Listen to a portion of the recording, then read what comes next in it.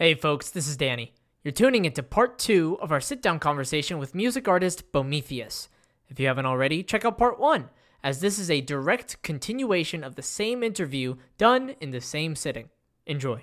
I was teaching these super wealthy kids. I'm very catered to. Mm-hmm. And they're not my students anymore, so I feel comfortable telling this story. Can we get names, addresses? No. I'm kidding. I'm kidding. Little Jeffrey. Good. At 4907. No. Jeffrey's sitting up there at the counter. I'm teaching his sister. I taught them both violin. And Jeffrey has been told to do his math, and he's not excited about this. And I know that because Jeffrey, every few seconds, is just making little brat noises. Oh. He's like throwing his pencil and hitting the thing and like throwing the page because he pretends to erase, and he has to get down and go get it. And his mom comes in every few seconds like, Jeffrey, do your math. And then she leaves. And like, I'm just trying to teach a violin lesson this whole time. Yeah. And finally, his sister's done. And I kind of liked seeing this kid unhappy. And so I used to say his name really emphatically. It was like, Jeffrey, it's your turn now. And Jeffrey, is totally not excited to be there at all. And he's like, down, and he like walks over and he opens his violin case and he gets his violin out and he grabs his crumpled music from his case. This has not been practiced at all. And he walks up to the stand where I am. And he looks at me, and he looks at the stand, and then he just raises his arm all the way back and throws the piece of paper at the stand, and it just kind of flits and floats its way down to the ground, where it lands on the carpet. And he's looking at me, and I'm looking at him, wondering what in the world is going on. And then he proceeds to back up and throws himself upon the couch behind him. But as he's making contact with the couch, his mom comes around the corner, and it's too late. He's already committed to gravity. And she sees him sitting, and me just standing there like, what the fuck are you doing? Right. And she's like, Nicholas, what are you? And he so fast is trying to get up. And he's and he just sounds like a little South Park character. He's like, I was trying to get the music. I was trying so hard, Mom. You don't understand. And she's just yelling no, Jeffrey, you're not doing it. And all this happening literally 3 feet away from me. They're just screaming at each other. And then she grabs his head and whispers really violently and steps back. And then she goes, now what do we say to Mr. Jonathan? And I don't even know what we say to Mr. Jonathan. I have no idea. You're like, what do we say to Mr. Jonathan? And this kid's vision, his gnarled eyes, his grotesque grimace chiseled on his features, twist up to look at me. And he's all of his being is shaking with how angry and unhappy he is about being there. And all he says is, I'm happy to be here. How much joy did you get in that moment? I laughed so hard. In front of both of them? That's so The mom good. was not laughing at all. But I'm sorry. If your That's kid funny. is being a piece of shit and you grab him And that's what your tell him parenting advice is? to tell the teacher an obvious falsehood. You're not even apologizing for your reckless, disgusting behavior. It's just Act like it didn't happen and act like you're happy. to be Jeffrey, that's good. I'm happy to be here. So That's such a... Oh, gosh. That's such a powerful phrase. I love that. When you're teaching, and so then sometimes when you have those kids who clearly don't want to be there, how do you feel about it as you're teaching them something that they just despise with their whole being? I mean, it kind of is what it is. Typically, you'll win. I mean, typically you either win a kid over or they stop. So it isn't really any skin off of mine back. Do you usually win them over by you or by the content? Typically it's the content, but the majority of the time, especially with younger kids, it's I've never had to work hard a day in my life, and suddenly music is demanding a lot of me. Yeah. And I'm not used to that, and that's uncomfortable, and I definitely don't want to do it. And so there's really nothing I can do about that because there's no magic. what we do in 30 minutes once a week or once every 2 weeks, like, that's not where it happens. It happens at home, and, like, you just have to be consistent. Like, you don't even have to do a lot. At least 5 minutes a day consistently every day in a row, like, you'll be fine. Right. That's all I'm asking. Like, I don't even ask that much. Because, I mean, quite frankly, it's proven that the students that you don't ask a lot of sometimes actually are more consistently capable. Because they don't feel like they... And that's the thing is, like, you have so many teachers that demand, like, 30 minutes to an hour of practice. Well, most kids can't focus on... Most adults can't focus on anything for 30 minutes to an hour. And if you're making yourself do it and you're not focusing anymore, you're actually just doing bad things. You're actively committing detrimental things. No, like, practice does not make perfect. No. It just makes permanent. Yeah, exactly. And you might make something permanent that is definitely not perfect. That was good. It's not original. I know. It felt not original, but I still haven't heard that. I've never heard that, though. Destroy! I didn't mean to say it like that. No, you said it so fluidly that I was like, okay, this is something. But I've never heard that before. That's really good. I need to use that. Have you ever, in the kids that you're teaching, has there ever been a moment where you've, like, seen a little bit of yourself in the kids that you're teaching, or not even a little bit? Like myself now, or myself as a kid? Because, like, as a kid, I didn't want to be there either. So, like, for me, there's frequently times where I'm like, oh man, I just feel so bad for Marla right now. It was my teacher when I was, Okay. You know, but no, I haven't really come across a student that strikes me as where I was like, oh, I relate to you, you know. Most of them it's just like, yeah, you don't like working hard, do you? Guess what? It's the rest of your life. Yeah, really though. You were talking about how you were exposed especially to classical music growing up. Oh, yeah. So, when was the transition out of classical music, and what would you say inspires you the most now? Not necessarily your favorite music, but what music do you listen to and you're like, oh, freak, I gotta write right now. You know what I mean? Yeah. There's definitely like where I wouldn't call. I talk to this guy all the time. I wouldn't call like Jacob Collier one of my favorite artists, but every time I listen to him, I'm like, God damn, it's so interesting. I need to write now. I need to. Really? He does that for you? Yeah, for some reason. Whoa, was that some POV in that statement? He definitely passed judgment there. Yeah, but like, it's just because he's throwing so many ideas at you at once. That I'm like... Yeah, to me, it's intellectual masturbation. That's so funny. There's that sounds like Mac, though. Really? There are so many people. There are so many people that I know, music makers specifically, that have that exact same opinion.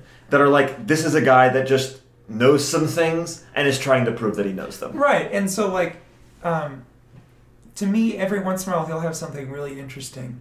But for the most part, when I think Collier's at his best is like, when he's doing a really clever reharmonization of someone else's material.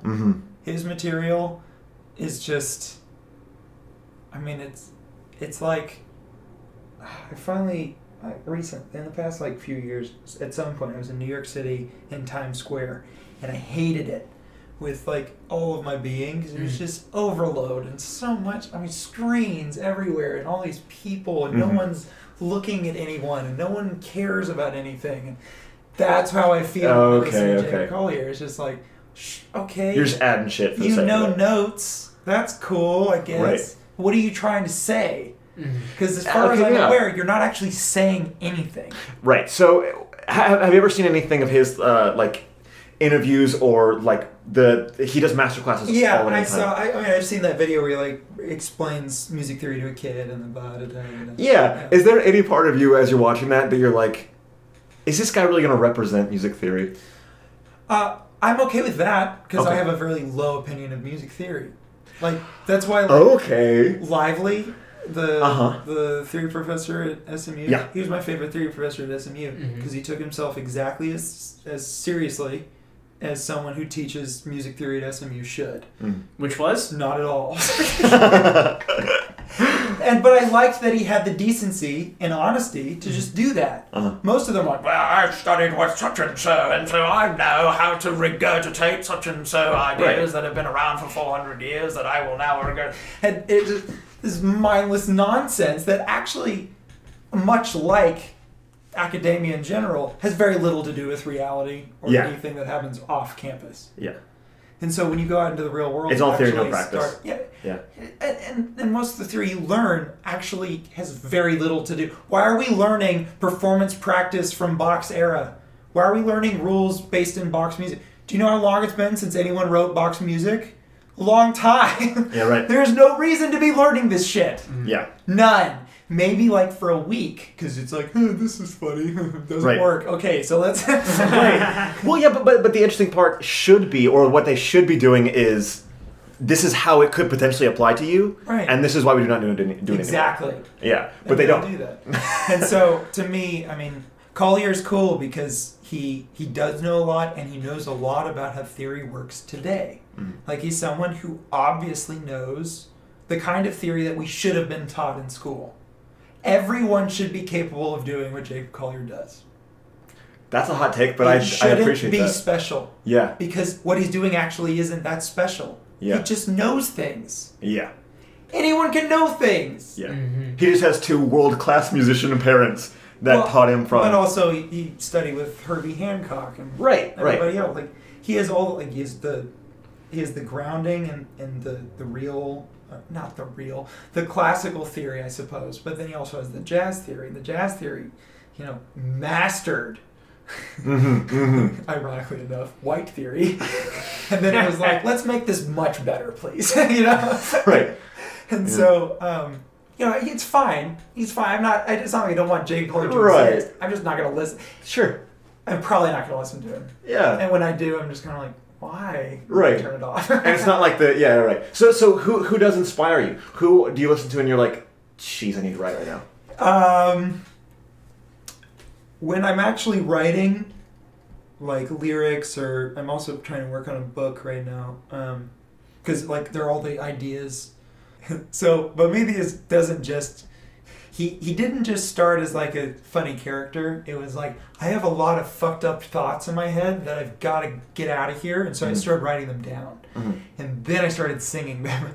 But not all of them you can sing. Mm-hmm. And so I have like 50 pages of things that you can't sing. And so it will be a book eventually. So when I'm writing, I listen to like Frank Zappa and Beefheart and like all this crazy out there music that I would never listen to, Yeah. or even publicly endorse. So please, wipe. I'm just kidding. But it's like it's so cacophonous and strange, Right. and so alien to any of my sensibilities that I can actually like think, because it doesn't distract me at all or get me excited. Sure. That's interesting. So you listen to the exact opposite of inspirational Yeah, music. all of my antithesis. Because- Like, yeah. When I've had a really hard day and I need to not. I just need something. I listen to Enya or Jack Johnson. Oh, yeah. Yeah. He was not expecting that. Yeah, no. Jack Johnson is Jack Johnson! I know. Jack Johnson's my Sunday morning shit. Yes! Yeah. And I'm not talking about banana fucking pancakes. No. I'm talking about, like, To the Sea. He's got a couple records that are just great. Mhm. They're just great. They are so pleasant. If pleasant made a noise, it's that. It's Jack Johnson, Yeah. right? And Enya's kind of the same thing. Mm. I mean, do you guys know Enya? I do not. You're looking at me with very judgment eyes. Okay. I mean, but now I know. Now I know. Right. So Enya, I think, is, if not the highest, one of the highest selling recording artists of all time. Woof, I'm just She's- uncultured. But she's never toured, Okay. which is also one of the crazy cool things. She lives in a castle in Ireland, Christ.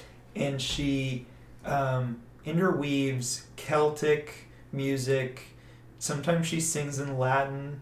Like, it's incredible stuff. It's really very fun. And she's one of the first artists to do a lot of layering of her own voice. Yeah. And so there are tracks of hers, I mean, all the way back to like the 90s or maybe even the 80s, where there's like over 200 vocal tracks of just her voice on a single song. So she was kind of one of the pioneers for that kind of thing, like bedroom pop, like that. Yeah. Enya started it. Yeah. You know? We talked a bunch about bedroom pop. Yeah. Yeah. Enya also, like, I don't know if you guys are into like Lord of the Rings, but like a couple of the Lord of the Rings movies, the credit song is Enya. See. So, like... This is going to sound like a joke, but I actually found Enya with my siblings as we were in a Target. You know how, like, way back when in Target they had those, like, little panels? You know what I'm talking about? With next to the CDs where you would, like, press for demos and everything? And had these, like, headphones that were always, like, in decrepit condition. COVID-19 all over it. That's where it started. If anywhere, that's where it started. So you put the things on and you start listening to everything. And I remember like tapping through, like, you know, I don't even think Michael Bublé was a thing at the time, but it's very similar. And like, whatever. And then he comes on, I'm like, whoa, what's that? Exactly. Yeah, I'm like, oh my gosh, yeah. No, it's incredible stuff. Mm-hmm. Like one of my friends back in Seattle one time just listened to her entire discography, which is huge. And he took his headphones off at the end and he was like, she never wrote a bad song. Just as like objective that's so good. Video. She that's never so wrote good. A bad song, which I think might be true. Yeah. I don't listen to her whole discography, but I mean some of her stuff is pretty incredible. So that stuff when I'm super sad. I still come back to Mozart. Yeah. The Requiem, he has this. I was talking to my Uncle Ben a couple weeks ago, and Mozart has a mass in C minor called the Grosse Messe, or it's the Big Mass. Oh, okay. And my Uncle Ben was like, yeah, dude, like, do you listen to the Gross Mess? I really love the Gross Mess. I don't know. It's just like underground indie thing, the Gross Mess. That's good. Nobody knows it anymore, but the Gross Mess is one of Mozart's best works. I don't the Gross Mess. Little thing. Man, okay. So I do go back to Mozart frequently. Some of his piano concertos, the 20th and the 21st in particular, I really, really like those. And then some of his symphonies I really, really like. But I haven't actually listened to those. The 29th in A major, I really like that one. But it all kind of comes and goes. I had a massive Muse kick for a long time. Oh, yeah. The band Muse? Yeah, Muse, yeah. Fascinating. Like I'd say going into high school, I listened to Muse. That sounds about right. Sounds No, right. I think I went through that too. I think we're all in the same boat of into high school. Let's just listen to a little bit of Butterflies and Hurricanes. Yeah, and just have a good time. Incredible. Oh God. And as I've gotten older, my tastes have obviously grown. And, sure. And so you come back and look at Muse, and you're like, you're like, why Muse? You wrote those lyrics, Matthew. Oh, right. Why did you do that? Well, funny enough, okay. Like proof that you don't have to have good poetry. Yeah, right. Yeah, that poetry really needed the music, like just like you said. It really needed the music. Yeah, and they did deliver that. And hey, as long as you turn off your brain for a second, just let it absorb. You're fine. It's incredible. Funny enough, I actually found out about Muse, and I started listening to Muse because my sister, when I was 12, dragged me to an Owl City concert. Whoa! I know. Wait, you wouldn't have had to drag me. That's all I'm gonna say. No, I was not an Owl City fan because this was at the time where I was in middle school, and so all of like the girls were obsessed with Owl City, sure, and all the guys were like, the girls like it, so we can't, and so I hated Owl City. Obviously, had to, and so we go to an Owl City concert, and it's hitting. It's doing a pretty good job, right? They're hitting, but then I saw this one kind of 30s, maybe like early 30s guy. He's like a little overweight, like totally bald already, and he's just like kind of sitting next to me, like seems out of it. And I'm 12, so I have no perception of social cues. And so I'm like, "You okay?" And he was like, "You like this? You should listen to Muse." Like that was all he said, and I was like, Muse? How do you spell that? What's Muse? And I went home and I became a fan of Muse. Dude, that is like the greatest I became a fan of Muse story I've ever heard. How many I became a fan of Muse stories? Like, you like this? You should listen to me. You like Owl City? There's like some overweight guy that's sweating profusely everywhere he goes, and he goes to Owl City concerts to tell 12-year-olds to listen to Muse. So I'm also curious though. It's like a Jehovah's Witness for Muse. That's good. That's good. The other band is Weezer. Dude. So my favorite Weezer story ever is like pretty recently because they put out 2 records in the past year. And so they had like posted they were going to do a live show at the LA Philharmonic because their second to last record is all string like it's all full orchestra actually. Mm-hmm. Like there is not a single electric instrument on the entire record. It's incredible. But they posted they were going to do these concerts, and so someone had commented right underneath, the worst band in the world. And then another person commented underneath that, I know, right? I'll see you at the show. And if that doesn't perfectly summarize the Weezer fandom, community, yeah, like nothing else does. That's pretty good. I am curious, based off what you just mentioned, the how many of the instruments do you actually record on your album? Mm-hmm. So are you talking about this album? Yeah, this one specifically. When I heard the saxophone, I was thinking to myself, was Jonathan playing a saxophone? Is that female voice his own? No. Yeah, I just sped it up and put it up. Yeah. No. So as the records have gone on, I've played less and less. So I do not play drums. So all the drums you ever hear, anywhere you hear on movies, if it's not me. I don't tend to play the bass tracks. I can, but I would rather someone who knows what they're doing do that. Do you still write it? You just don't play it? No, and that's the other thing. I don't. I do not write down my stuff. I might write it like a chord chart or something, but I never tell my musicians what to play.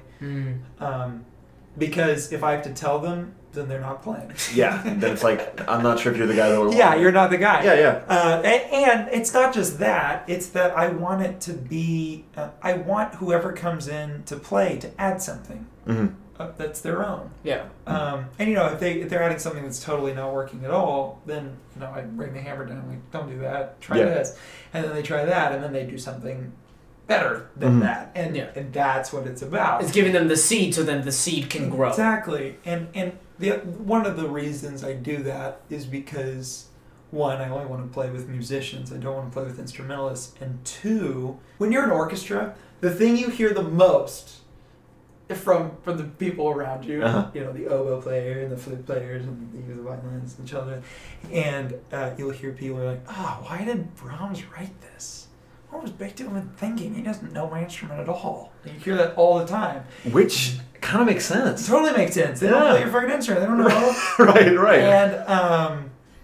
And so for me, I don't ever want to have to do that to someone. Yeah. I don't want some saxophone player to come in and be like, play this. This is a cool idea. And they're like, dude, it doesn't work at all. That's become a more and more common thing in theater that we've seen like over the past 15, 20-ish years, is that there are so many new plays coming out, but there are very few plays in circulation that people are doing consistently. You know what I mean? Yeah. And because of that, so many actors are forced to interact with plays that just don't get them excited. Like, they have to force themselves to be excited. Right. And so what you're starting to see more and more now is that playwrights will, yes, there's workshopping, but playwrights will write a play and then we'll get the actors and then edit as much as they can to fit whoever there is in front of them. You know what I mean? Exactly. And the second that it started happening, you do that? Why exactly? Why would you not do that? Why would you not want to actually collaborate, and for the people that are working on it to actually have a good ass time? Exactly. That doesn't make any sense to me. Yeah. I want the people who play on my stuff to be proud of what they did. Yeah. And I want it to actually be them, so that they don't have to be like, I did what he wanted. It was kind of dumb. Which is what every single concert has ever been in orchestra. It's like, we did what he wanted. It was kind of dumb, you know. And like, why do people pay to see this? Like, right. Whereas this, it's like the MSO. Everyone here wanted to be here, and what they played was really what they wanted to play, and they're excited about what they played. So come listen to it. You know. And I also don't want it to just be the me show. Right. Like, or else you'd be called Jonathan Hodges. Exactly. And so I am still writing the songs, and I'm still writing the music that I send to them for them to play on. And a lot of the people I do record, actually, they come to my place and I record them. But a lot of them just record their own stuff wherever they are. And for the new record, people were all over the country. Right. My drum players in Nashville, my sister Caroline, who sang on one of the tracks, was in Michigan. One of the guitar players two of the guitar players in Georgia. Like, they're all over the place. Right. Cincinnati, Ohio, that's where the sax player is. Yeah. So I never play wind instruments. I don't do that. If you hear violin, if you hear guitar, voice, whistling, that kind of stuff, that's probably. I also heard you whenever we came in today. I heard you sizing up Audacity. What are you big into editing? I'm assuming you edit. Yeah, your I do stuff? everything myself. So I record, mix, and master. But I can't size this. I work with GarageBand. right. I was about to say. I was like, I mean, anything does the trick, right? No, it totally. Yeah, absolutely. No, I was just kidding. And mostly it's because I know nothing about Audacity.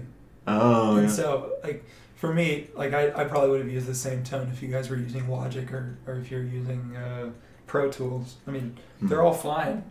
Yeah. Just whatever gets the job done. Yeah. And, like, if you're happy with the job, then like then do it. whatever. That's it. Right. How has the pandemic affected your work, if at all, and like the doing of your work? Has it been stressful at all? Has it been easier? What has it done for you? It was pretty frustrating at first. It remains frustrating.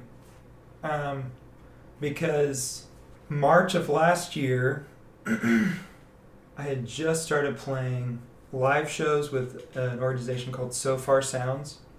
I don't know if you guys know about them. It's a London-based company that's global. There's a So Far in like every major city in the world, which is really cool. And the way it works is it's like these secret concerts. Underground, they'll have 3 to 4 artists on each show. People buy tickets for the date, and they know like the geographical neighborhood of the city that they'll be in, but they do not know where it will be, and they do not know who will play. The artists find out a little bit more information. We found out where it will be a couple days before, and that's it. So we don't know who else is playing either. So like, I'm pretty very famous people have played these. So like, you might show up to one and like Paul McCartney's there, or Adele is there, or I've reached the end of the modern pop stars I know. William Eyelash, she might be. And so it's a really, really cool thing, and it's very difficult to get in. And so I had been sending in my recordings, my records for like 3 years and never heard anything. And then a buddy of mine who I'd known from a couple of years ago got a show with them, and I reached out to him because I saw it somehow, and I was like, do you need improv violin with what you're doing? Because I'd love to come play improv violin with you. And he was like, yeah, it sounds great. So we did it, and then I like kind of got close to the guy running it, and I was like, I wrote this song called Tornadoes in Dallas, and it was like right after, like, can I play it at the end? And he was like, yeah. And they have a rule, which is if you've played a So Far show, you are now a So Far artist. And if you're a So Far artist, you get precedence and you get more shows. Oh my God. And so I got to play, and then they hooked me up, and I got my first show, and I played to over 75 people. It was packed, and it went really well, and they booked me for like 2 more, and then COVID shut everything down. And it was so great because it was 75 people I didn't know. Yeah. And they're very intimate shows. Yeah. Like you have a 30, 20 minutes. It's like 75 people that want to be there. Ideally it is unbiased people. Right. Who actually are looking to listen And to the music. rules at these shows is no talking. That's awesome. So everyone that's there paid a lot of money to be there, and they want to be there. They want to interact and connect with you. So every four's dream. And so, right. And then it all got shut down. So, and it hasn't come back. So that was very sad and disappointing, because it was like, I'm finally doing it. You know, like I have the whole discography, I've recorded all the records, I have all the songs, and now I get to really like play it in front of people's faces rather than just scream into the void of the internet. So that was disappointing. But on the other hand, I got married in 2020, May, and so we got to start our life together in, on some level, like a less stressful environment. Like we actually just got to hang out a bunch, which I don't want this to sound like I'm indifferent to the suffering of others.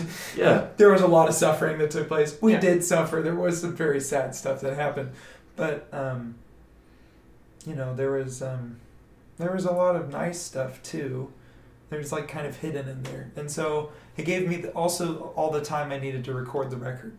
So I'd been writing all the songs and I hadn't recorded any of it, and now I had all this time. I could just record it. Didn't need to drive anywhere and I could just taught all my students online, and so there was nice stuff and sad stuff. I guess like there is for anybody from last year. Yeah, true. But yeah, I wrote a song called Goodbye COVID-19, but other than that, it didn't really particularly interact with the songwriting. Most of the stuff going on in our lives that the record is actually about was completely divorced of the trauma, the international trauma of 2020. But were they written during that time? Some of them were, and some of them were written far in advance. I see. Like tornadoes in Dallas. Right, so that's written a few days after the tornadoes touched down in October of 2019. So, that's a little ways back to be on a 2021 record, right? Especially because I released a record in 2020. Right. So you're like, I'm just gonna keep this one. Yeah, we're gonna hang on to that one. Right. I think I released it early to just prove that. See, I wrote it a few days after. Look how real. I remember that. I remember listening to it and being like, oh, there it is. And then I saw it on this album and I was like, but I did re-record it for the record. Okay, that makes more sense. So I mean, if you go back and look, because the one that I released a few days after is just me and a guitar and a noisy hallway, which I kind of like because I wanted it to sound like Dallas was still alive and walking around. Because depending on where you lived, it was like super, like the world had ended. Yeah. And then in other places of Dallas, it was like, what are you talking about? Yeah. Well, especially because there were some the weather was great outside. What do you mean? Yeah. Especially for a walk last night. It was especially weird because you would go to some neighborhoods and you would see a perfectly sound, totally untouched, normal building next to an entirely decimated one. Yeah. And you're like, it just never really crossed your mind that's how tornadoes work. Yeah. That it's like it touches something and it destroys it. And then it doesn't touch something. And then that's it. Yeah. It's so weird to see. Yeah, absolutely. The difference between the two recordings actually there's a pretty good segue into my next question, which is, what do your live concerts look like? Because you record with plenty of layers and plenty of sounds, but it sounds like you perform by yourself, yeah? Yeah, a lot of the time it's by myself. So I recently, I guess because of the pandemic or whatever, we did a I got music videos for the first time. Oh, there we go. Which was really crazy. Yeah. So I have like 3 real music videos for 3 tracks all of Seasons of Limbo, and then we did a bunch of live take videos, which are basically exactly what a live show is like if I'm the only one there. So sometimes I'll have some other people. I don't know if you guys knew like Jeff Tullis or Travis Carroll. They frequently play with me. So Travis came up from Houston. We just played a show on Sunday, all 3 of us together. God, so fucking good guitar. So, and Travis actually plays a lot on this record. He sings a lot too. I had no idea. Me neither. I love that man. He is so talented. Travis Carroll's awesome. Yeah. Yeah. And Jeff Tullis plays all the bass. Yeah, that makes sense, because you're right. He's incredible. And so we play shows together, but then I did this incredible cinematographer, director guy, Jordan Gracie is his name, just kind of came out of nowhere and followed me on Instagram. And I clicked on his profile and I saw that he shot music videos and had worked in the video world for a long time. And so I sent him a message and I was like, hey, do you want to do a music video? And he was like, I just found you on Bandcamp on accident. I loved your stuff and I just wanted to friend request you just in case you wanted a music video. But like, yeah, I really want to. And I was like, what? So I sent him the whole record like a couple of months before it was really done. Oh my God. He listened to the whole thing and he had all these ideas for what he wanted to do. And so we shot the music video for Traffic. And we went out to Rose. Why can I not? The first thing that comes to mind is Rosedale, but I don't think it's it. But you went to a town in Anyways, Texas. we went to a town in Texas. It was super cool. And he like called the town square or whatever, and they let us film there. And like we also got to film at this 1930s speakeasy ruin. Like it's a super cool video. Like, it's very fun. And then he wanted to do more stuff, and he wanted to do like a live take video. So he came over and set up all the stuff in my apartment. He had all these big lights and 2 massive cameras. And he was like, just go. And so I played a continuous set in one take of like 25 minutes, and it was great. Wow. And then that video's on YouTube now. And So, you know. Oh my gosh. So that if you really wanted to know what a live show is like, That's it's it. only there. Go on. It's there. You can see it. What determines the order of the songs that you put on your record? Because you brought up Traffic and it immediately reminded me that Traffic is the first song off of Seasons of Limbo, but I am curious as to like why specifically is that your first song? And then like, for example, Goodbye COVID-19 is in the middle and Tornadoes in Dallas is towards the end and like, so I mean obviously timeline wise it's flipped, but but what brings you to your track list and the order of said track list? So this is like the worst part about how I write, because I don't walk into the project with an outline of what I want to cover, right? Like, there's no manufacturing going on. So like you guys were talking about, like, it's something you said that was really funny to me about All I'll Need, where it was like, but it's like, it doesn't come out of nowhere, like you're totally happy with it. And I was like, that's hilarious, because when I first put the record together and I was trying out different orderings of the tracks and sending them to people, like, what do you think of this? And I'd send a different order to one person and a different order to another person and say, like, what do you think about it and why? And almost everyone would be like, yeah, this works fine. Just All I'll Need is weird and it doesn't belong. And I was like, dang it! Because I was super afraid that was true. Right. Because it's so different. Yeah. It is so different. It's the only track on the record that's keyboard. It doesn't even pretend to be piano. Like, it's actually keyboard. Yeah. And everything is a major 7 chord, and there's a saxophone, and there's like this crazy bass line, and then like a string quartet arrangement of a hymn at the end. Like, there is nothing about this that is anything even remotely related to this like alt Texas country, My Name is Buddy Holly record that I've made. And so it really bummed me out and made me sad. And do you think that's because like it's towards the end of the record? Like I think it's a third to last song on the record that people have this expectation of what else the record's going to sound like. You've already established conventions. Those ideas were all based upon bad orderings of the tracks. So maybe I don't understand your question. So I think how I was like envisioning it is that when you send somebody the record, and I guess bold of me to assume that you were sending them like the track list of what we have now, right? No. Okay. So they were hearing All I Need. Yeah. So like one of the listings, I put it second on the record, and the reason is it's a sibling track with the second track of my very first record, Intimatitudes. They have very similar song forms, and they both end with instrumental covers of famous hymns. And they're both about kind of traumatic, unfortunate relationships. My All I'll Need happens to be about SMU and the fact that I managed to find Cynthia at a place as dismal as SMU.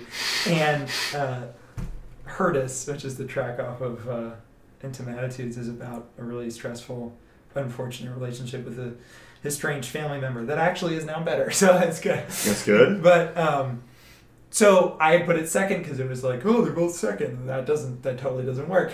There were a couple things that I knew. Like, I knew Traffic started it, and I knew Where Are My People ends it. I knew that. I had no idea what the fuck to do with the rest. And that was really sad, because ultimately what you end up having to do is like put it all in a playlist and then just hit shuffle. And every few days shuffle it again and be like, so that doesn't work at all. And then sometimes it's like putting together a puzzle where like you can't like literally put the whole puzzle together. You put together like a section and then you like transport the section to inside. Yeah, because you know that works. So let's see what goes around. Right. So I like had my borders, which was Traffic and Where Are My People, and I had to fill in the middle. And so some of that was, these 3 songs work. Where do I put these 3 songs? Yeah. And then it just so happened that the ordering just kind of happened one day, and I was like, I think it's this, but I don't know. And then I was like, nope, that's what it is. I'm done. It's done. That's what it is. And then Travis wrote this incredible piece for a blog about the record and how he thinks the first half of the record is about like physical reality and the last half of the record is all about spiritual reality, and how the last half of the record is basically just one long prayer and the first half his just kind of general lamentations about having to live here. Sure. And so I was like, wait, there was like a purpose, and I didn't even know. But that's what I was doing, you know. That makes sense. So that makes sense that it just kind of fell into place like that. And now that you're mentioning Travis, I am curious. Who is your okay, break it to me person? Yeah. You know what I mean? Okay, so I have two. Travis is one of them, Uh-huh. and then this other guy, Michael Minkoff, is another. And like Travis, but I have a lot of them. Do you guys know? Right. Do you guys know Reed Mulliken? Yeah. Yeah, he's one of them. Yeah. Didn't he just finish his like thesis or something? He just finished. I think he's finishing up his master's. All right. Great. Okay. Cool. For like vocal performance at TCU. Yeah. Okay. Great. Yeah. And I have a bunch of other people that are just super harsh critics because I would prefer to surround myself with those people. Yeah. Because I'll know. And so like I always call Travis the first line of defense on keeping me from being mediocre. Yeah. Because he'll very kindly just tell me like no. And sometimes it's like, no, it's too on the nose, or no, that doesn't excite me, or no, that's bad and you're lazy. You know, it's kind of great. Yeah. And then my other friend Michael is just much more savage about it, where he's just like, why are you doing that? You know, and why did you do this? And typically he gets back to me after the record's released. Oh, Michael, you asshole! That's absolute agony. But it's totally fine, because either way, I stand by whatever it was I did, and I can only stand by it because it's not the last thing I'm doing. Yeah. Sure. But like the album becomes a time capsule. It doesn't become a whole identity of self. Exactly. It's just an identity of self at that time. That's a lovely, lovely way. Okay, I'm so glad you said that, because what is something about this album that you learned? You know what I mean? What did you learn? What are you like, this is the next thing I'm building on? What's a note that you consistently have to yourself that you were like, I need to challenge myself in this way? I need to work with a studio. Mm-hmm. Like I need to actually not just record my records in my room with one mic and GarageBand. Sure. Because they're ready to I think go. I've reached the kind of the end of what I can do sensibly that will still sound sort of convincing, especially as I'm starting to kind of grow a following. Like, I think, okay, now I need to actually start working with real stuff. And I'm excited about that, but it's also kind of scary. Because now it's kind of like you really have to put your money on it. And whereas before it was like, well, I spent, however much money on this microphone, but I definitely more than paid for it with itself. Mm-hmm. And I just kind of go into my bedroom whenever I have time and mess around. And it's not like I'm on the clock or paying for someone's time. I just do what I want until I'm happy. Right. And whereas with this, it's like, if I work with a producer or even just recording engineers, like, when I go into the studio, everything has to be on and ready to go right now. Like, gotta get it right now. Right. And I'm accustomed to that pressure somewhat because I've done some studio work for other people, and I'm typically pretty comfortable with it. But it's just a very different thing to have to bring what is yours, a very intimate, vulnerable thing, into a space like that where there is all that pressure. So I think that kind of scares me, but I think it's necessary. So I think that's my main note. Yeah. Because actually, and the thing is, when you have recorded and mixed and mastered it, by the time it's out, you hate it. Because you spent so much you listen time. To it so much, and you know which things just they weren't quite what you wanted them to be, and they never were going to be, so you kind of were like, whatever. And now, it's been so long since I listened to it. I listened to it recently because 2 new pretty big reviews came out this week. Mm-hmm. And I was like, whoa, these were really nice. Was it good? Hold on. And so I listened to it and I was like, wait, I think this is actually good. Well, that's another thing that I've found very interesting about the trajectory of your career so far, is that usually people have to build this enormous fan base before they can start getting any sort of critical success. And you, that's how I found you, and that's how I started listening to your stuff consistently, is that I saw you started posting reviews or posting critics notes and everything, and I started reading and I was like, oh my gosh, he's getting rave reviews from these people. What the hell? Like, what is he? And then I go check Jonathan it out. Hodges, he may not be bad at what he does. Oh shit, no. But it was fascinating, and you really have built up this reputation for yourself among pretty much all the critics as this, like, very intellectual, very heady, very type of musician. But I just have no fan base. But no, I'm wondering though, are you flattered by that? Are you going for that? I mean, it's really kind and really encouraging.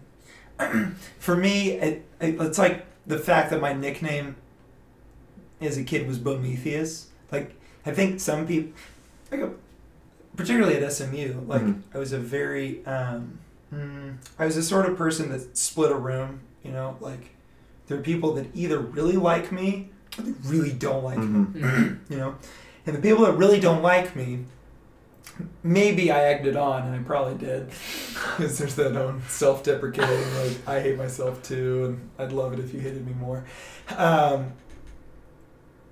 The people that don't like me, I think that they think I'm just trying to be as pretentious as possible. When in reality, I mean, sometimes that might be true, but I try not to do that. And to some degree, this is really just how I think and process things. So all these critics, you know, like super heady intellectual stuff, I guess, but that's just who I am. I don't know. Like, it's weird to, like, hear that as a compliment as opposed to, like, as, a like, fact of just by being... derision. Yeah, that's just... Or just, like, that guy is so... Right. But there's, like, POV attached to that statement where it's just like, why can't that just be what it is? Right. Yeah. So, I guess for me, it doesn't really mean anything to me. I'm just kind of like, oh, okay. And then, so when they use adjectives like that, I don't really want to engage with that. But then when they start describing what it did for them, then I'm like, whoa, that's why I did it. Yeah. You know, like I said in some interview with some platform called Quadio, they were like, so why do you do it? Because you really don't have a following. And I was like, I never got into this for the money. I'm strictly here for the tears. Yeah. And to elevate the quality of my listeners' suffering. And that's all I want. Success. That's such a good soundbite. If other people... To elevate the quality. Of your suffering, yeah. And so if other people are crying, I did my job. Yeah. That's all I want. Yeah. I don't care about it. So when they have all these adjectives, I just skip, and then when they're like, "This made me cry," I'm like, "Yes!" And that is, just like you said, and to wrap back around, just like you said, that is a very Kierkegaard perspective. Exactly. Where it's like, you're going to be suffering anyway. You might as well enjoy it while you're here. Let's play out a theoretical scenario then of, like, let's say you write this record 10 years from now or 5 years, doesn't matter, and then every single song, tearjerker, right? And then everybody is crying for every song, and you hit that magnum opus, you hit that high. Do you think, and this is just, theoretical scenario, do you think then afterwards you would try to go back and get that high again? Or do you think, okay, so I got that, I'm going to take now my path completely different trajectory? No. I don't think it's so. like, there's not a top to this mountain. It just keeps going up. Because, so it's a funny thing because, and this is something that critics point out, but it's also something that it seems self-evident to me, which is that every record's better than the last. Yeah. And that's been true for all of my records. Which, I mean, it's kind of a rare thing. Like, you don't really get that with very many bands. Mm-hmm. You really don't. So for me, it's kind of terrifying that I'm doing that. Because then there's an expectation. Yeah. Right. This one will be better than the last. And that is really scary, especially when you put them out 1 year at a time, like you don't. And you're like, oh, now there is a timetable on me being better than I was a year ago. Right. Oh God, yeah. And so, whenever I do, so like, Sweet Nothings did pretty okay, and they got like a perfect score from Atwood magazine, and they're the guy that writes for me there. It's like a New York-based national, really big deal.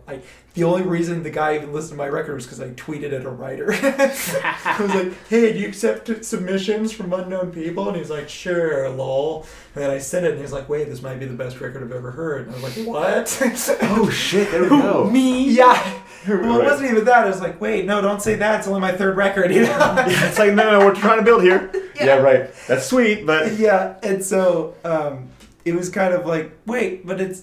And so I read it, his review, and I was like, but that's not. We're really trying to do more things. Like, this isn't the end, you know? Don't say it's perfect, because it's not. Like, it totally isn't. Yeah. And then... But, like, if it's perfect, then, like, okay, I'm done as an artist. Like, I don't need to grow anymore because I'm finished. And also for listener expectations. Like, stand-up comedians always talk about how the worst thing you can say is talk about how funny a comedian is before they come on stage. Exactly. It's like, oh, the genius, the funny, the talented, the yada yada. Then everyone's expecting that, and the second that you're not that, they hate you. Exactly. It's like, oh, crap. Right. Yeah. Don't do that. Right. So, like, if someone writes me a review, tell me what you didn't like. I kind of want to know. Yeah. But also... Especially if you're known for being, like, reputable music critics, yeah. Right. And so, I mean, I don't want to sound like some, like, totally pampered Brad's like, they gave me a 10. I just can't. My life is so hard. It's not that. No. It's just, oh, man, how do you go on from this, So, with your question, 5 years from now you read this, I'm thinking about that all the time, because people will say, like, this was it. And then, and so, like, working on the record with Dave, the reason we did the record, there were quite a few. I wrote a whole blog post about it, but one of the reasons is because Dave had a really unhealthy view of his own creativity. Like, really unhealthy. Like, he would write a piece, like he would arrange some choral piece or something, he'd walk away, take a break, come back, and be so disgusted by everything that he'd seen that he'd print it off, he'd reformat his hard drive, completely delete the file, take what he printed off and light it on fire. Oh my god. He actually did this. Wow. Like, it sounds like a joke, but he actually did that. And it was not performative. This is something that he did this is something he really for did. himself. Yeah. To protect the world from his atrocious ideas. I'm terrified. So it's really sad. He writes really good poetry. And he had written a poem called A Amazing Tonic. Dave has also done basically every drug on the planet. And he has a very storied past. Sure. Today, he is a structural engineer with a degree in aerospace engineering. He owns his own firm, has 9 children, doesn't wear shoes, is aggressively Roman Catholic, and only listens to metal. And that's Dave. Wow. Yeah. Also burns his poetry. Yeah, burns his poetry. Also burns poetry. Oh, his music, yeah. And so he'd written this poem about a drug called AMT, which is like the queen mother of psychedelics. Uh-huh. And it was particularly in vogue in the 90s. And he had a lot of experiences on this drug. And so he and a buddy of his, who has since passed away, decided to both write what they call initialistic acrostic poems, which I think it's only their thing. Like, I don't really think anybody else has ever done that. Yeah. So the way it works is the drug is called AMT. Amazing. Yeah. Got it. And the whole poem is written that way. 3 words at a time. AMT. Every 3 words begins with AMT. Ask me tomorrow about my things, about my... And it just keeps going like that for 2 pages. And it never, ever diverges from this. And it still manages to take you on quite an impressive story. Trip, so to say. And I'm done! That's so good. after Sweet Nothings, that review happened, and I was talking to Dave, and around that time Dave and I had started just talking about nothing quite frequently. And it was really great. And when I was a kid, Dave and I were just great friends. He was like one of the few adults that would really take me as seriously as I took myself. Because I was the sort of kid, like at church, if an adult got on his knee to talk to me, I'd get on my knee to talk to him. Because I didn't realize that the reason he was doing that was because I was small. Right. Yeah. And I was like, oh, I guess we're doing this. And afterwards, I was like, why did you do that? And I was like, I thought that's what we were doing. I thought it was a knee conversation. You're right. Yeah, it's a knee conversation. That's good. And so Dave was the only one that took me as seriously as I took myself. He taught me to play chess. He taught me to play pool. Like, we would just hang out. He'd tell me, like, what was wrong with the theology I was being taught at school and which questions to ask my Sunday school teachers that would just make them insane. And that was our friendship. And so then we kind of rekindled it, you know, after I transferred to SMU. And at some point, I was like, you know, it's gotten to the point where I haven't had a good idea in a really long time, and I'm kind of worried about it. And he was like, okay, well, I have this poem that I wrote when you were about 3 years old about this drug, AMT, that I had a bunch of experiences on. And I've always kind of tried to set it to music, and I worked with a few other musicians. It just never worked. So what if I sent it to you and you could see? And I was like, yes, this sounds amazing. Yeah. And he was like, okay. And he hung up, and then he never sent it to me because he was terrified. And so I bugged him and texted him about it a bunch. And then finally he sent it to me, and like the subject line was like, I should never have sent this to you. And then he sent it to me like radio silence. And I read it, and I read it, and I read it to Travis, and I read it to Reed, because they were my roommates at the time. And everyone was like, yeah, it's a really good poem. It totally doesn't need music. And I was like, damn it. And then typically when I'm writing, I'll take out my phone and hit record so that whatever idea happens in the moment, I have it exactly as it was. Because the worst feeling in the world is when you have some minute portion of inspiration that is there and then it evaporates. You can't remember what the fuck it was. Right. And so I took it out, and I still have this recording, and I read the whole poem out loud, and I just kind of meditated on it, and then I like read the title, Amazing Tonic. And I was like, tonic. Well, in music theory, tonic is just the first pitch in whatever scale. Mm-hmm. And so if you just have tonic maze all the time, where it's like going in between different keys all over the place and doing all this stuff, then it works. Then it's amazing Then tonic, exactly right. how it works. And so like the melody immediately happened, and then the chords immediately like just happened, and the way that they're all kind of sort of connected. And mathematically, it is also making sense, right? It's so exciting. And so I had the idea, and I recorded it that weekend, and I sent the demo to Dave. I hear nothing from Dave for many days, and then finally he calls me. He's like, I'm really sorry. I avoided your calls and didn't answer anything. I listened to what you sent, and I couldn't stop crying. And so, for me, like that's my favorite sentence ever. Right. But also, it's like, whoa, okay, I think like this is really cool, because it's fine. Like Dave is willing to admit that his art, like what he created, can actually be used to make, like, he can contribute to something that could make him cry. Right. And that's the only song where I didn't touch the lyrics at all. I did nothing to them. Mm-hmm. I actually just sang his poem. And so a couple nights later, I was hanging out with Travis, and he had listened to it, and he was like, it's awesome. And I found this photograph of Dave and I hanging out when I was 3, mm-hmm. and he, like, it was around the same time that he actually wrote the poem, and we're both making this really silly face, and that's the cover of the record. Mm. Is that picture. And so Travis was sitting, and he was like, what are you guys gonna do with it? And I was like, well, it'll just be like a silly single, and I have this photograph I just found of us, and so that will be like the cover, and it'll just be like a strange, like whatever, because it's a super out there song, particularly for my genres. Sure. And then he looked at me and he was like, you guys should write an album. That's what Travis Carroll said to me, and I was like, yes. And I called Dave immediately, and Dave was like, this is Dave. And I was like, I was just talking to Travis about the song. He thinks we should write a whole record. And there was complete silence. And Dave like breathes in the way he does when he's really nervous and not sure about what's happening. And he was like, give me 15 minutes. And he hung up. And 15 minutes later, he calls me back. And he's like, okay, I'm in. Let's do it. What were those 15 minutes for? I know. So he could, I don't know, beat himself on the back or something. Light another piece of paper on fire. Right. And then he got it, and he was like, but listen, tomorrow I'll hate myself about this, so you have to hold me to it.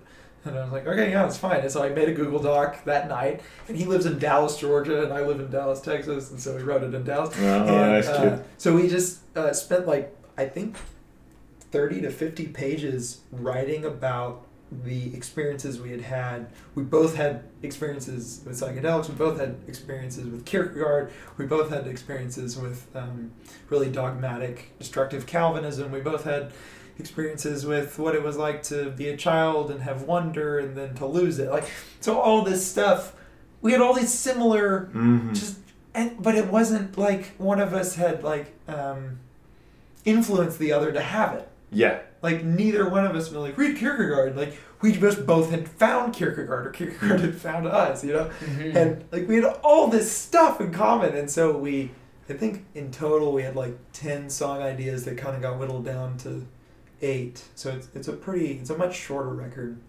in terms of the amount of songs, but it's still, 40 minutes or something. Mm. But I mean, that's how that record came. Why am I telling you this? I'm so interested, but like, was that then the most rewarding experience for you as an artist? In some ways, yes, because at the end of it all, after it was done, Dave finally listened to the whole thing. And he called me and he was like, "This is the greatest gift I've ever received from anyone." And I was like, "Wow." And then he was like, "And I've started writing again." Like, wow. He started doing art again, and I was like, "Wow, that's so awesome." That's the pinnacle. That's it. We did that. Yeah. We did this. It's so cool. And it's like this cool like family heirloom of like, this is that's huge. something we did together. And oh my gosh, I never even thought about that. What it must have meant to the rest of your family. Right. Like Man. we all like have this thing that Dave. Yeah, right. So I mean, okay, now I remember how it all kind of works into what we were talking about. Dave, going into it, was like, every record you've put out is better than the last. And I think this one might be the best one. And I was like, it's definitely the best one so far. And then Seasons of Limbo came out. And I think Seasons of Limbo is a better record than Inadequate, Right. And I'm sure that was... Have you told Dave about that? Oh, so we talked about it Right. for a long time. And he was like, he listened to it so many times, and he was like, it took me so many times to actually hear it. Mm-hmm. Because Inadequate is so big. Because Dave listens to metal. Like, he likes big things. And so he went big. Like, we have a track on there it has, like, if you want to talk about genre, like, changes, like this track called The Machine. The Machine is about leaving Calvinism, but it's 7 minutes, and it covers every genre you can think of, from like noir jazz to like carnival horror Tom Waits to Gregorian chant, back to carnival horror Tom Waits to Muse to like the most worshipful. Oh, the most important Muse. And then worshipful music, like you've never, like it's sacred music is what it ends up. And like all that happens in 7 minutes, and it actually works. Like it actually makes sense. I call it BOMETHIUS Rhapsody. Oh, you. Was that all a setup for BOMETHIUS Rhapsody? You had that hours ago. This has all been a ploy to get to BOMETHIUS Rhapsody. All I wanted to say to Thank you and good night. No. But for Dave, he likes big things. Yeah. And Seasons of Limbo is not big. Yeah. Mm-hmm. Seasons of Limbo is like my most intimate work to date, which is Yeah. why I like it the most. Yeah. Because that's what I want. It really is, yeah. But he told me he would go through the entire discography and listen from the first record all the way to Seasons of Limbo, and then tell me what he thinks of Seasons of Limbo. Yeah, right. Do you think there may be some year in the future where like you never land on like a track list or a series of songs, or you never get to the songs where I'm like, I'm happy with this work, I'm ready to release this work? Do you think, is that a possibility in your mind to you? That I would like slave over a bunch of stuff and then. But like actively choose then not to release it. Yeah. So at first, I had a lot to prove, and I really wanted to prove that I could be clever, and so with the early records, everything I wrote basically got released, which is horrible. Like, it was a really bad way to approach anything. No, that's fair though. Because the first draft of anything is probably garbage. And I released a lot of first drafts. So I regret that. But it's also, like you said, a time capsule. Yeah. Which is also like the most infuriating thing about being a creator, is that at any given point when someone comes along and tells you that they really love such and so work, you really just want to show them what you're working on right now. But you can't, because by the time they hear it, you're already working on something right now that's actually better than that thing that you told them to listen to and you're talking. There's nothing more heart-wrenching of an experience of going to a concert of somebody and they're performing a song that they wrote like 20 years ago. And you're like, and you think to yourself, like, you're still doing this? Like, do you still want to do this? Like, Right. it feels like you're holding on. Yeah. So that was this. a cool thing about. So I saw Muse live. I don't really go to live shows. I can't stand them. They're sweaty, loud, and they're just not for me. But I went and saw Muse, and it had gotten to the point where I didn't really like listening to them anymore because it had just gotten old. Like, I've heard this, you know. It's just not doing it anymore. And I was interested to see if I would have that same experience seeing them live, because the only things they're going to play are like their biggest hits, which is all that anybody really listens to anyway. Listening to them live, I'm convinced it's the only way that you're meant to like consume the band. The records are there just to get your attention so you go see them live, because listening to them play the same songs I'd heard a million times live was like when I heard Muse for the first time. It was that like mind splitting. Do you remember like how your brain was like, oh, this is all music? You know, Right. that was seeing them live. Yeah. And it was just incredible. What specifically do you think caused that I was experience? about to say, what is that? What about those live performances brought you to that experience? I think they actually want to be there. I think they want to be there. And so just like having that emotion just radiate off of them, you're like, that. Therefore, I want to be here too. But it's also like Muse wins awards every year for having the best live show out there, like internationally. Like they've just perfected like the way the lights and the screens. Like it's just like the whole thing is just the most. Like it's just over the top. Like I hated music for a week after seeing them live. I'm not kidding. Like You're saying that you... I hated music for a week after I saw Muse live. Because you were never going to find something as magical as And that. my music was never ever going to be that. Okay, yeah. It was never going to be that. Even though that's such an unfair expectation Oh, of sure. yourself. Yeah. But it was like, what the fuck am I doing? Like, there's Yeah, no right, way right. I could do that or make anyone feel what I just felt for like 2 hours straight. And then I told Dave, I was like, look, dude, because he was going to Lollapalooza or something. He goes to some thing every year. And he was like, I'm going to see Muse. And I was like, all right, look, dude, after you see them, you're going to hate music. I promise you, for at least a week. And he was like, okay. And he's like, look, I've seen Radiohead, I've seen these other bands. Like, everyone's like, when you see this band, it will blow your mind. And he was like, you know. And so he went and he called me afterwards and he was like, okay, that was completely different than anything I've ever seen in my life. Yeah. and, And it's simply the radiating quality of, like, let us experience this right now. yeah. That's crazy. And also, like, I think it's also mind-splitting that much sound and that many complex lines are all happening just because of 3, maybe 4 people. Like, they have a guy that helps them with the synths or whatever, but it's basically 3 guys. And they're creating all of this sound, and it's incredible. Yeah. Why is Traffic your first song? Because I think it's really funny and really dark and very sad, and it sounds like Buddy Holly, and I think it introduces what the record is going to be the best, which is we don't really love people until after. So like the reason I wrote the song was I was driving down 75 and I saw this horrible accident, but before I saw the accident, someone had just cut me off and I was super mad, and I was like, just weaving a tapestry of obscenities and cursing this man and all of his generations, you know, to the 5th and 6th. And then this horrible wreck occurs, and I was like, oh my goodness, that could have been me.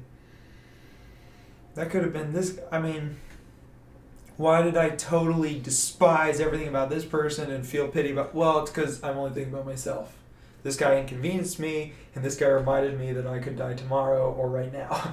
And that feels bad and sad. And then I was like, we don't love strangers until after they're victims. And that is the worst. Yeah. And so I wrote that song. But this song kind of has this happy feel. And it just goes along like this. Well, it tells you why I'm convicted and why we all should be convicted, you know, for having lived our lives this way. And so I thought it was kind of a fun introduction. Yeah. I think that's the perfect way to put it. I think that makes perfect sense now that I've heard that explanation. I'm like, that. Yes, indeed. And that reminds me how all my, because I'm a teacher as well. All my students that I have, there's this infuriating thing that for the first like half of the year that I was teaching them, I'm just like pulling my hair out because it's so annoying.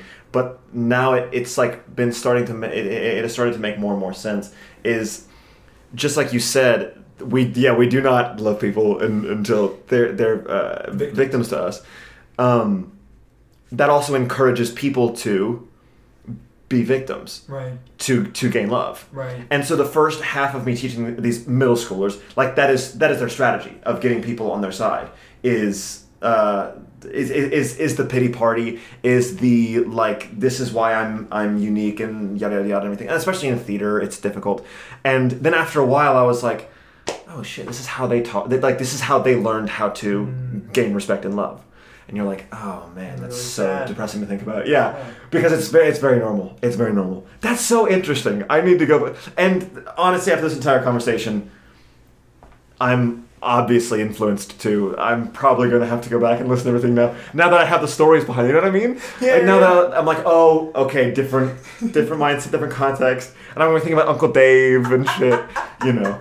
Yeah. Let's start to wrap this up because we've been here for quite a moment in time. Oh, yeah. But Jonathan, aka BOMETHIUS, where can the people find you and assist you and help you out and really learn to love who you are?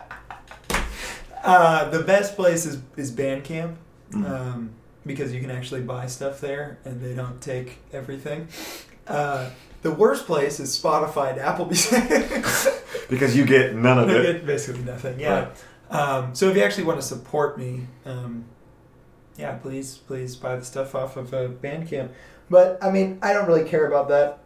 More than anything, reach out and tell me what you think and what it did for you. If it did anything at all. Hey, let's listen to music. I felt nothing. Yeah. I'm never going to listen. No. Dang it. Okay, great. Great. Can you tell me why? Yeah, right. Can you tell me why? So, but I own BOMETHIUS on everything. So, nice. You look me up on any social media or... Yeah, Instagram at BOMETHIUS. Facebook BOMETHIUS, YouTube BOMETHIUS, TikTok BOMETHIUS. It doesn't matter. Oh, new TikToker. I have a new TikTok. It's mostly just me ripping on fundamentalists. So if you have a background there, or if you are one yourself and you want to be outraged by the internet, you can go there and watch that. Love to share that with you. That's perfect. That's absolutely perfect. Well, thank you so much for coming on. It was an absolute delight. You're the best. This was a really, really fun interview. Seriously, I've done the some best. Sad interviews. This is a fun one. I'm glad it wasn't sad. I'm glad it wasn't a sad one. I'm kind of disappointed it wasn't sad. Well, because you guys actually asked questions that were indicative of the fact that you were interested in the conversation. Oh, shit. So it's like having a conversation. Oh, no. Yeah, I did some that were like very formulaic. This is what I ask fill in the blank bands.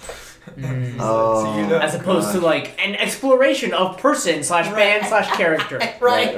Yeah, there's none of that. A shame. An absolute shame. You just get like really bizarre questions. Yeah. And you're like, I don't even know. Do you want to just stop this interview and be like, I actually did this interview last week on this other platform. If anyone would like to go see those answers, you'd like to go to, I mean, for a lot of them, it was just copy and paste. And you're like, okay, well, not this again. Yeah. Every time, man, every time. I'm glad. Well, then we'll have to invite you back for the next album. Next year, which is going to be great. Undoubtedly better than the last. No, I'm just fucking with you. No, we're excited to see what happens to you, and we'll have to reach out again and have you on again. Thank you so much. And thank you all for listening. Yes, thank you.